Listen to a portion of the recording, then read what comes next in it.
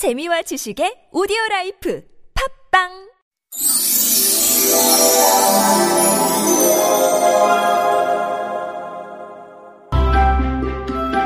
Once upon a time on this planet. The Fairy Wife.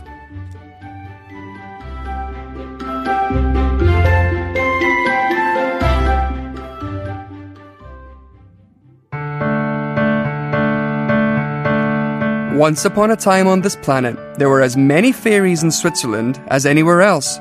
They did all manner of charitable acts. They helped the poor, cured the sick, and presided over grains.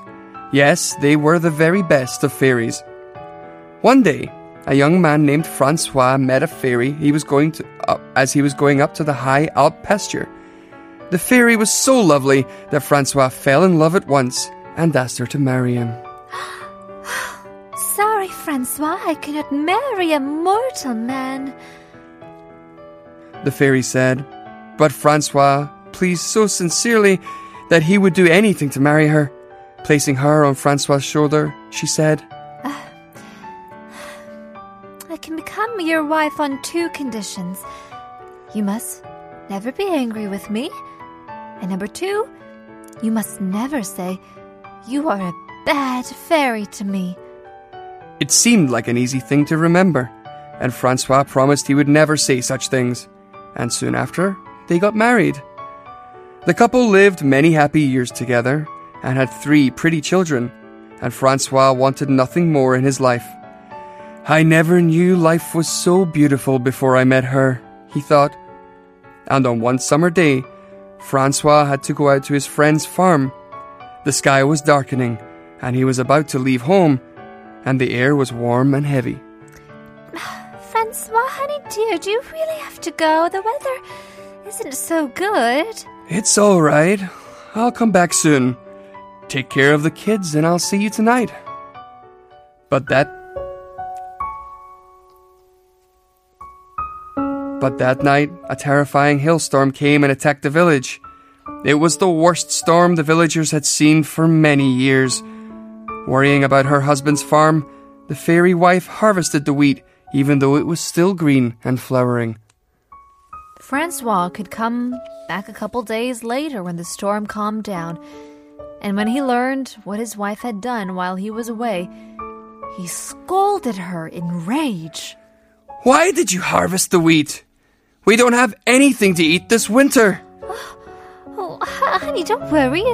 It's all safe in the barn, and it must be all ripe and golden by now. I know grains better than you do. Ripe? And golden? Are you kidding me? All of my wheat will rot thanks to you. You are such a bad fairy. Oops. As the words left his lips, there was a sinister noise like a snake whistling, and his wife vanished before his eyes. But it didn't make him less angry. Leaving his children in tears, he stamped out to the barn to see his wheat. As he stepped inside, his jaw dropped. The barn was crammed with the most magnificent wheat, golden and ripe. My wife was right. She was right. Why did I forget she was a fairy? He went slowly back to the house, and one of his children was waiting for him. Mom said that you should apologize for your words. It isn't too late. Francois knew that he was wrong, but he was too proud, too stubborn to say sorry. He dined alone and slept little that night, for he was unhappy. Yet, he would not bring himself to ask his wife for forgiveness. The next morning, he found his children washed, dressed, and combed. Their breakfast served, but his wife not. Francois remained stubbornly silent. Several days later, he drove to the miller to save his wheat ground. Now, the miller's eyes popped when he saw the bags full of beautiful grain. Oh, Francois! How can you have such fine wheat when the whole harvest elsewhere in the valley has been destroyed? You are the only man in the valley to have any wheat at all. Francois told him what had happened. Francois, you don't deserve to have such a wonderful wife as you do. Go home, beg your pardon. Francois made up his mind to apologize to his wife. The decision made him happy. Loading the heavy bags of flour into his cart, he drove quickly home and said to his children, "When your mother comes, tell her I will apologize." The next morning, one of his children woke him and said, Mother has come.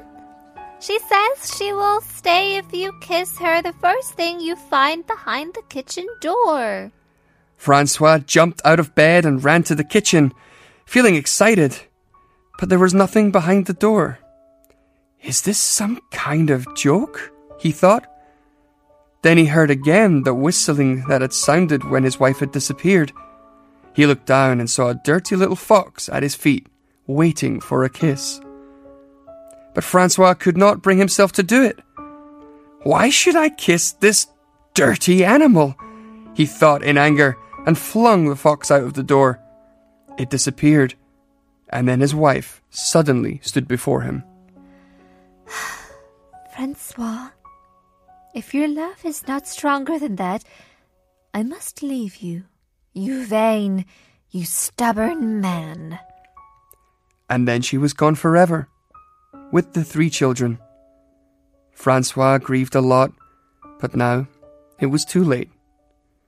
In the next years, he became poorer and poorer, and in the end, he had to go from farm to farm and beg for work or a little food to stay alive.